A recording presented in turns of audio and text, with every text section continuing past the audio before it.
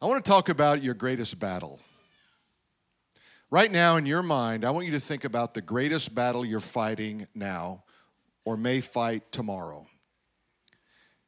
Some of you are going to say, well, it's a health thing, or maybe it's a financial thing, it's a relationship thing.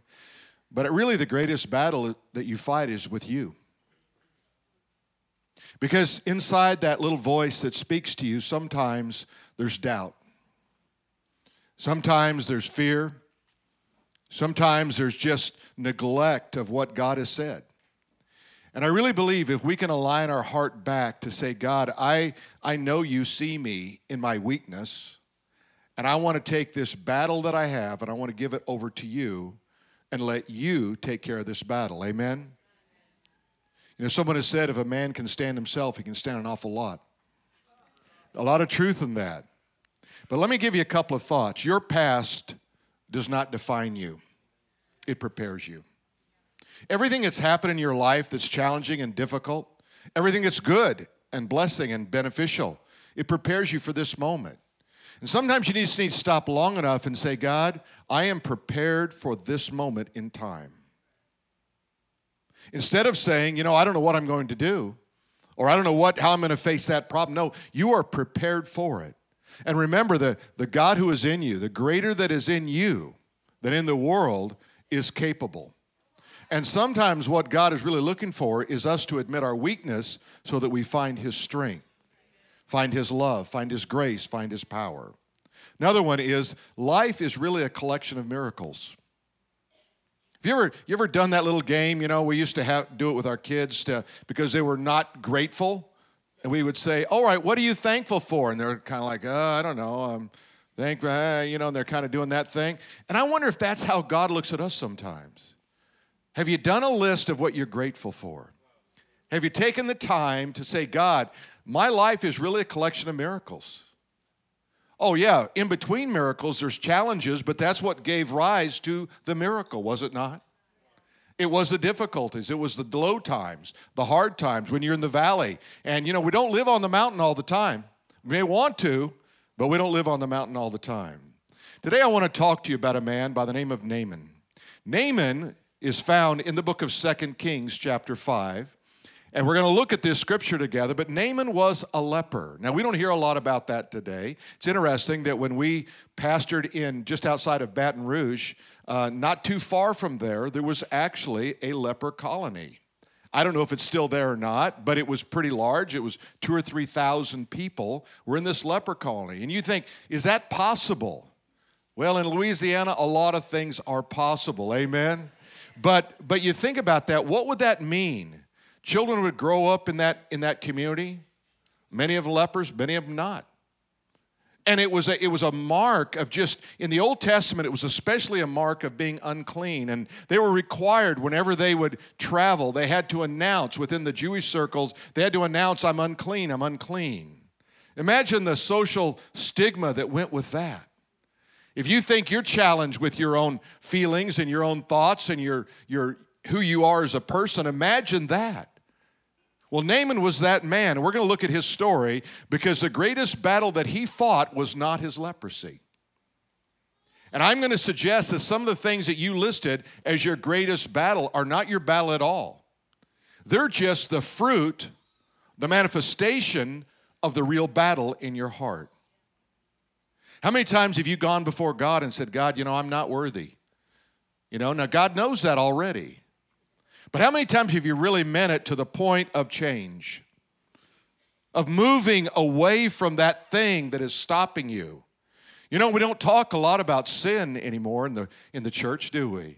It's almost kind of like we just move past that and get on to the good stuff. But, we're going to see in the life of Naaman, it wasn't his lack of faith, it was his lack of obedience. Sometimes we think we don't have faith, but really what God is showing us, we don't have obedience to God. And I'll tell you what, when I was preparing this sermon, and I've preached on this before years ago. I haven't preached on it recently, but I've preached on it before, and I looked back on a sermon outline I had, and I said, well, this is nothing what I'm seeing today. There's nothing I can use in this old sermon except the Scripture. God said, I want to give you something fresh. I want to give you something new. It's what God is saying to every one of us this morning. I want to give you some new manna from heaven. I want to give you some new words from heaven. I want to give you insights you don't get in the world. You only get them from the Holy Spirit of God. Amen? 2 Kings chapter 5 and verse 1. Now Naaman, commander of the army of Syria. Now Syria is in the news right now, isn't it? Isn't it interesting how when we're talking out of the Bible that we see so many parallels. You're going to see some parallels with what we're reading today and what's going on today in the Middle East. It says he was a great and honorable man in the eyes of his master because by him the Lord had given him victory to Syria. But he also was a mighty man of valor, but he was a leper. Have you got a but at the end of your explanation, your bio? You say, well, this, and you've got some accolades, you've got some accomplishments, but then you have to put on there, but there's something holding me back. There's something challenging my life that if I could get through that, I really believe I could find happiness, I could find joy, I could find power, I could find what I'm really looking for. You know, the Bible says in Proverbs 22 and verse 4, by humility and the fear of the Lord are riches, honor, and life. Now, we like to get to that last part. Give me some of those riches, honor, and life, God. He says, well, you're going to have to come with humility and the fear of the Lord. Are you humble today? You know, if you answer yes, you probably got some work to do. Amen? You know, it's like, yes, I'm the humblest guy I know in town. Well, you may need a little work. Amen? Look what it says in 1 Peter chapter 5.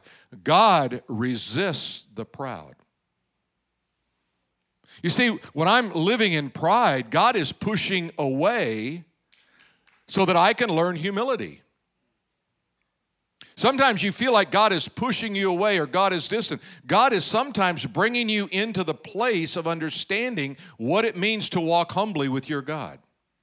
What does it mean to really live for God? It says this, God resists the proud, but he gives grace to the humble. The one thing we should pray for is humility. The one thing we should never brag about is humility. Amen. Have you ever met someone who's really humble? And I mean, they're really sincerely, spiritually humble. And they're so attractive, isn't it? Just go like, I don't know what that person has, but I want some of that. And if you bring it up to them and you say something to them, they'll deny it because they're not looking for it. But when you walk in the fear of the Lord and humility before God, there's something that just kind of comes out of you. And here's kind of the formula. It says, therefore, what do? Humble yourselves under the mighty hand of God. God, I want to come humbly to you. I want to come in grace. I want to come in humility. I want to come as a servant. I want to come as your son, your daughter. I want to come to you, God. And God says, you know, when you come with that attitude, guess what? Look what the rest of this verse says, that he may exalt you in due time. You see, it's not that God doesn't want to elevate you. He doesn't want to elevate you in the wrong manner, in the wrong way. Sometimes, it's self-elevation, right? Let me tell you about me. And if we have time, we'll get to you. Amen? But you see, when we come and say, God, I just want to humble myself under your mighty hand. And God says, if you will allow me, I will bring to your life the things that you need and the things that are best for you. You remember the life of Joseph? If you ever read the scripture in the book of Genesis about Joseph, he's the guy that started out, kind of flaunting his prophetic gift. The father loved him more than the brothers. And he was always giving these visions and these dreams about how his brothers were going to bow down and acknowledge him. Well, I've not had a brother, but I would think that would not go well. And they decided to put him in a pit. They said, let's just put him in a pit and let the wild animals get him. Now, that's pretty harsh sibling rivalry, isn't it? Well, then they came to their senses. They said, let's get him out of here and just sell him to the Egyptians. Now, think about this. Now they said, let's profit from our brother and let's get him as far away as he possibly can. They didn't know what they were doing, and Joseph didn't know what was happening. But that was step one in the exaltation by God's design. God would take him down to Egypt. He would put him in Potiphar's house. And there he probably thought, well, this is not a bad gig. I'm here living in a home of the wealthy, and things are going pretty well. And then it seems that Joseph was a good-looking man. Potiphar's wife noticed, and she on many occasions tried to seduce him, and he refused, and he was honorable. He was walking with God. And finally, she made one last advance, and he ran out the door, said, it's a good time to get out of Dodge. And she grabbed his coat, and then when her husband came home, she said, he tried to seduce me. Now, here's Joseph. Does this sound like the way that you want to be exalted? Now, what happens? They put him in prison. God, I don't understand what's going on. Have you ever lived those Joseph moments where you think, wow, I had a setback, all of a sudden things are looking good, you get another setback, you go, God, are you aware of me? Because I'm aware of me. Everybody around me is aware of me, but you seem to be neglecting me. He puts him in prison. He's there. He's thinking, what is going on here, God? And opportunity comes to give another prophetic word. And he thinks that the king is now, and no, he's stuck there again. But as it finally ends, and you'll know the story, many of you, that he gives us vision of this end time kind of experience for the life of Egypt. He said there's going to be 7 years of plenty and 7 years of famine. And it turned out that Joseph interpreted the Pharaoh's dream. He was exalted to number 2 in the entire kingdom of Egypt. Now that might sound like that was what God was doing. That was not what God was doing. God was answering the question, how do I use Joseph for the glory of God? See, your exaltation may not be that you get that raise. You may get that opportunity. It may be that you finally understand why you're on planet Earth. Joseph came to understand he was put there to save the messianic line of Jesus. Think about that. When they came looking for food because of the famine, he was feeding his family. He was allowing God's perfect plan, he didn't know it, to work out so that you and I would have a Savior named Jesus, because that was that messianic line that came through there. See, the purpose sometimes is so different that you can't plot it on a map. You can't calculate what God is doing. Sometimes you just have to wait and step back and go, oh, now I see what you're up to, God. And if you walk humbly before God and you walk in the fear of God, you're going to be able to see those things much clearer and much quicker than if you don't. So let's look what happens here as we go on with the story, that God works in mysterious ways. Can we all say amen to that? I mean, I don't know about you, but I think, well, God, I didn't see this coming. I make these great plans and none of them work. And then God throws something in my lap and it works. I'm going, God, I don't get this. And God is saying, it's not that I don't want you to plan. I don't want you to trust your plans completely. I want you to trust me. You see? Many of the ways of man, but God directs his steps. Amen? So look what it says in 2 Kings 5. And the Syrians had gone out on raids and brought back captive a young girl from the land of Israel. Does that sound like what's happening today? The hostages taken out of Gaza. You see, this has been going on for thousands of years. But watch what God does with one of these captives, this girl. She waited on Naaman's wife. Surely that was an accident. You got a young woman who believes God, who understands enough to look back on time and say, I remember there was a prophet. Look what she said. She said to her mistress, if only my master were with the prophet who is in Samaria, for he would heal him of his leprosy. Well, that's probably the best news the wife has ever heard. She's living with the agony and the pain of her husband's leprosy day in and day out. Fearful that she will catch leprosy, fearful her children will catch leprosy. She's living with shame. The only thing that got him through this, he was a great battle commander, and they loved him because of that, even though he was a leper. And this is what she said. Thus and thus said the girl, who is from the land of Israel. Then the king of Syria said, go now, and I will send a letter to the king of Israel. So he departed, took with him 10 talents of silver, 6,000 shekels of gold, and 10 changes of clothing. So now he's got the political clout to have an entrance into the prophet. And he thinks he's going to have to buy his way in. Why did he think that way? Well, you remember his problem. His problem was he was a great man. He was honored in his land. He was a man filled with pride. He thought, my skill and my money can get anything done in life. So he takes it with him. But you see, if you look at the story, it is that God arranges people and circumstances in your life that you never would have dreamed of. There are people you know today that have changed your life. They've made a difference in your life. They've made a difference in your children's lives. And you didn't arrange it. You didn't see it coming, but you know it. And that's why I like to say you've got to expect the unexpected in your life. Wake up every morning and say, God, I don't know what to expect, but it's going to be unexpected and it's going to be good. And if you have that spirit of optimism when you look at life, you're going to find some good. Try the other one and see how it works for you. God, I just think it's a lousy day, and I think it's all going to be bad and downhill from here. You will find every person with that same mindset all day long. I remember one time we were praying about moving to Ohio. We actually did. Our daughter was born there. It was a good thing that came out of it. But we said, how are we going to know the will of God if we're supposed to move to Ohio and pastor this church? We started seeing license plates from Ohio. Have you ever noticed this? You say, and you go, that must be a sign from God. Look at it. There's another Ohio. I've never seen an Ohio license plate before. And next thing you know, you're calculating the will of God on a license plate.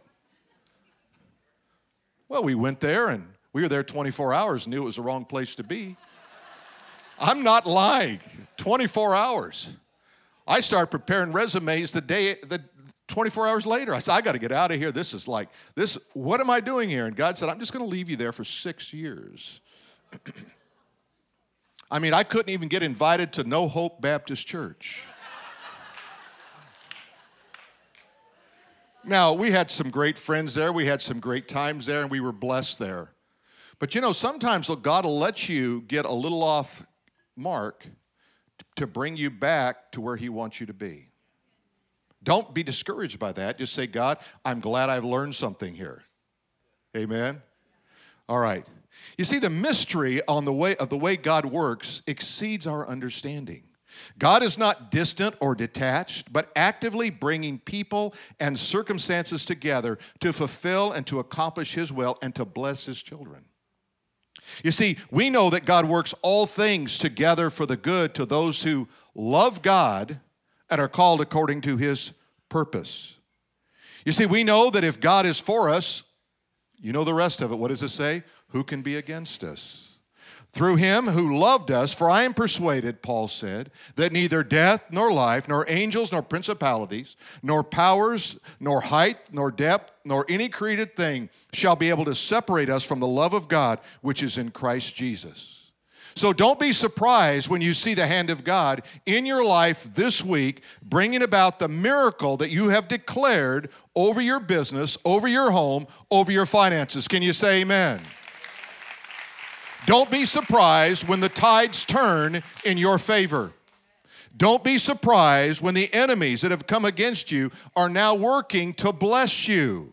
Don't be surprised when the Holy Spirit gives you new insights and revelation from the Word of God. This is how God is working in your life. You receive it and you declare it. Can you say, I receive it and I declare it? You see, God wants you to be actively involved in the working out of his plan and his will in your life. You do that through obedience. You see, Naaman, it wasn't a faith matter. He'd already exercised faith. He said, I believe the man in Israel can do this. I'll probably have to pay him some money, but he had faith that there was going to be success, but he didn't have obedience. Let me show you what happens here. You see, faith is often unreasonable. Have you ever prayed about something and just said, I'm just going to give this to God, and then you talked yourself out of it about 5 minutes later? Well, you know, I know God's probably working here, but I better help him out a little bit. Have you ever done this, or is it just me? Right? Some of you are like, you're so spiritual, you wouldn't even raise your hand, admit it. All right, now, 2 Kings, let's look what it says. 2 Kings 5:9. Now, Naaman went with his horses, his chariots. He stood at the door of Elisha's house, and Elisha sent a messenger to him, saying, go and wash in the Jordan 7 times, your flesh will be restored to you, and you shall be clean. That's pretty simple. I love the fact that Elisha didn't even go to the door.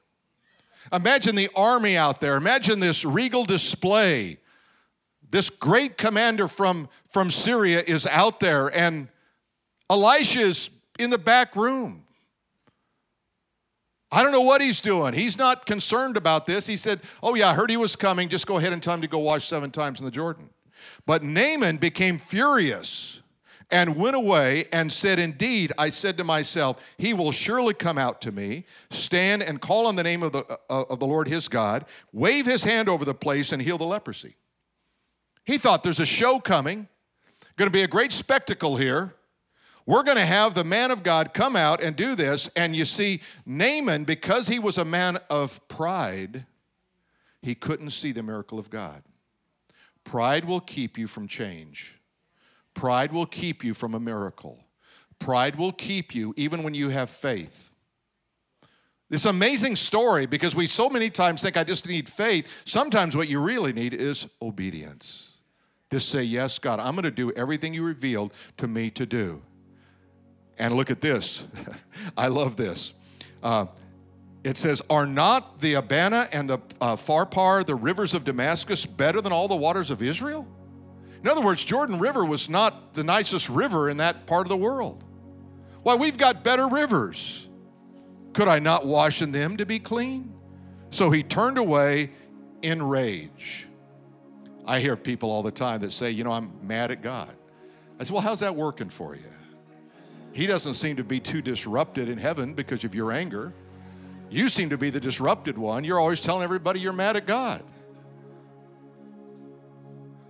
I'm a pretty practical guy. I like to go to the solution side of things. If you're grumbling and mad at God and it's not helping you, maybe you need a new strategy. I'm just thinking. Amen? All right, let's look what it says in 2 Kings chapter 5, verse 13. And his servants came near and spoke to him and said, my father, if the prophet had told you to do something great, would you not have done it? How much more when he says, wash and be clean? So he went down and dipped 7 times in the Jordan, according to the saying of the man of God, and his flesh was restored like the flesh of a little child, and he was clean. Obedience. What has God shown you in your life that you haven't been faithful to be obedient in? I want you just to think about that. I don't want you to think about your faith. You probably got all the faith you need. Do you have all the obedience you need? See, sometimes it's just that still small voice that God speaks in, and you kind of think, yeah, I'm going to get around to that. It's kind of akin to, have you ever laid in bed and you had like 4 things you wanted to do, and you know you remember them, and then you get up and you forgot all 4 of them? Right? That's how it is sometimes when we hear the voice of God. He speaks so tenderly and so quietly, and we think we're always going to remember that voice, that message from God, and we forget it. And then something will jolt us back, and maybe a message like this, or you're in your prayer time, or someone gives you a word, and you're just like, I do remember telling God I would do that. Fill in the blank, whatever that is for you. God is waiting for you. You see, the point of return is the point of departure. Where did you depart from obedience? Was it something simple? You say, well, really, it wasn't that big deal. I don't know why God would hold up the blessings on me for that, because God is looking for obedience, not sacrifice. God is looking for your life and your heart and your love more than everything else. He says, if I have that, I can do anything with you. I want you just to think about that for a moment. Just think about, God, what is there in my life? Is there anything? And guess what? You know how quickly you can respond to God in obedience like that? Like that? You say, well, if I'm just obedient to God, how long is it going to take God to forgive me or bring me back in? Just instantaneous. Just like that. You mean it's not a week? No. That's how you treat your friends. If you're nice for a week, I'll bring you back in. That's not how God is. So here's the thing I want you to do. I want you to make room for God to do something big in your life through obedience. Make room to allow God to do something big in your life just through obedience. And then, remember this, reason apart from revelation can separate you from a miracle. You can reason through, you can humanly kind of process how things work and how God works, and what the Scripture says, but you need a revelation from God. You need God to speak to you. Right now, just God, speak to me. That should be your prayer. God, would you speak to me? Would you show me right now? And I've found typically it's the first thing I hear. It's reason that starts coming up with a list. God, man, I got a list here. Let me pick the least painful one. No, God will just say, that's it. And you go, that's it, God, I'm going to do that. I'm going to do that. So I want you to stand with me right now. Whether you're in this room or you're outside or you're watching online, I want you to do this. I want you to just ask yourself this. God, what is the one thing that I need to be obedient in today? How many of you think you've got that? Just raise your hand. You say, I think I've figured that one out. I'm not going to ask you to tell me what it is, okay? So don't get nervous here.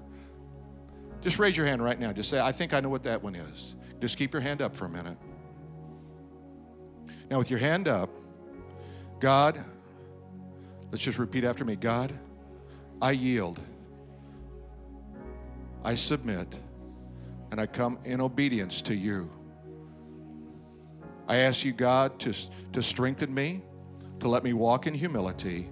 Let me walk in power and authority in the kingdom of God. In Jesus' name. Now, some of you couldn't raise your hand because God hasn't shown anything yet. That's okay. You just lean into that and say, God, would you just show me? Would you allow me? Because I don't want anything keeping me from experiencing the fullness of the revelation, the power of God. Amen? All right. We're going to sing, and as we sing today, I want you to let your voice just be a voice of obedience and a voice of faith unto God, saying, God, I'm leaning into you. I'm following you, 100% God. Sink or swim, I'm following Jesus. Amen? Let's sing together.